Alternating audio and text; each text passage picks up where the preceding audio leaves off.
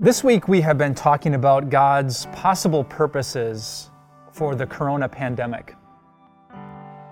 For those of you who are rattled by this belief that, well, if God knows about it, and if God's powerful enough to control it, and if God loves us, then why would this happen? Why does anything bad happen to good people? And so we've been exploring the answers. Maybe God allows pain so that we don't use Him or confuse Him or reduce Him or lose Him. And today I want to talk to you about that third reason.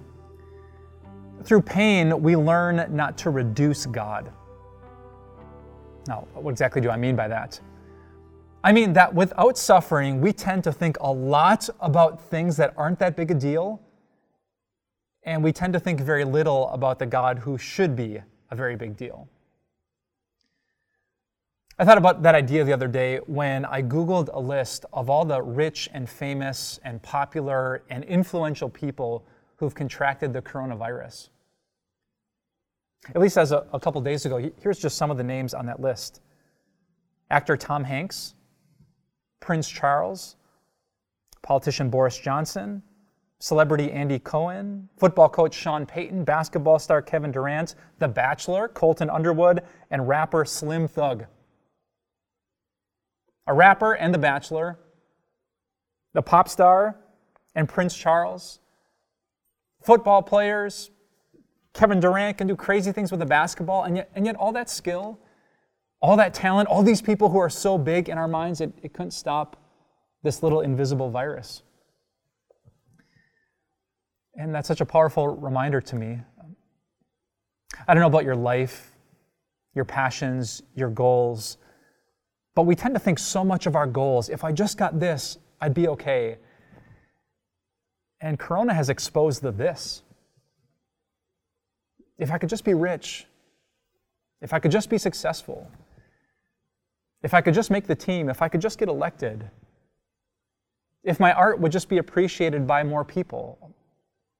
The list of names that I just read to you, they had all of that, and yet look at what Corona did. It proved that all that stuff is so small, not powerful enough to save us or to keep us safe.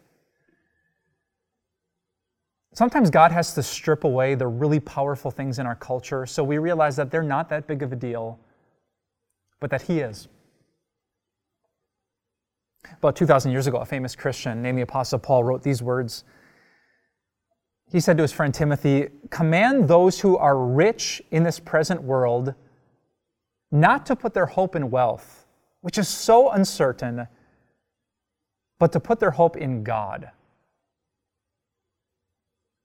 Sometimes when you're rich, when you're healthy, when life is good, you can put your hope, your future, your good life in something which is so uncertain. Has that ever happened to you? You know, this good life on this career path, and then you lost your job, or they promoted someone else? Or you fell in love, and here's this person you're going to spend the rest of your life with, and it's going to be happily ever after, but then you find out it's so uncertain. And there's breakups and infidelity, there's marriages that grow stale, there's divorce.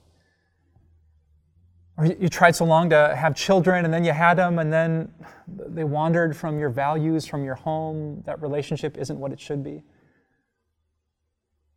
You worked out, you were faithful, you were eating clean, and then you still got sick, and then there was still cancer. And why did these things happen? Because all of them are not that big. They're not that certain. They're not God. And sometimes God has to allow pain so we realize that. We pursue temporary things until pain takes them away. And this is why Paul said to his friend Timothy, why he's still saying to us today, put your hope in God. The one thing that is certain. Because you could get sick, someone could break your heart, the boss could let you go, you could turn 30 or 40 or 60 or 80 and realize that the life you thought you were going to have, you don't have it, but you can still have God. That's actually the gift that Jesus lived and died and rose to give His people. It's the thing every day I try to make my rock, my centering, grounding place that no matter what happens today, sickness or death, life goes great or doesn't, I still have God. And so I have hope, and I have peace, and I have joy. Maybe that's God's purpose for this pain. He has to strip that stuff away. He has to let even famous rich people suffer so we realize that's not what a good life is. A good life is having something that can't be touched or taken away. A good life is having God. With pain, we don't reduce Him. We exalt Him, we magnify Him, and we can find peace and joy in Him. Thanks for considering that idea, and I can't wait to tell you one more reason, one more purpose for our pain when we talk tomorrow. Hey, what's up everyone? Pastor Mike here from Time of Grace. Thanks so much for checking out this podcast. We certainly would love this message to reach more and more people. So if you wouldn't mind rating and reviewing this podcast, it would bring it to more people's eyes, and we pray this message into more people's hearts. Thanks for your support, and we'll talk to you soon.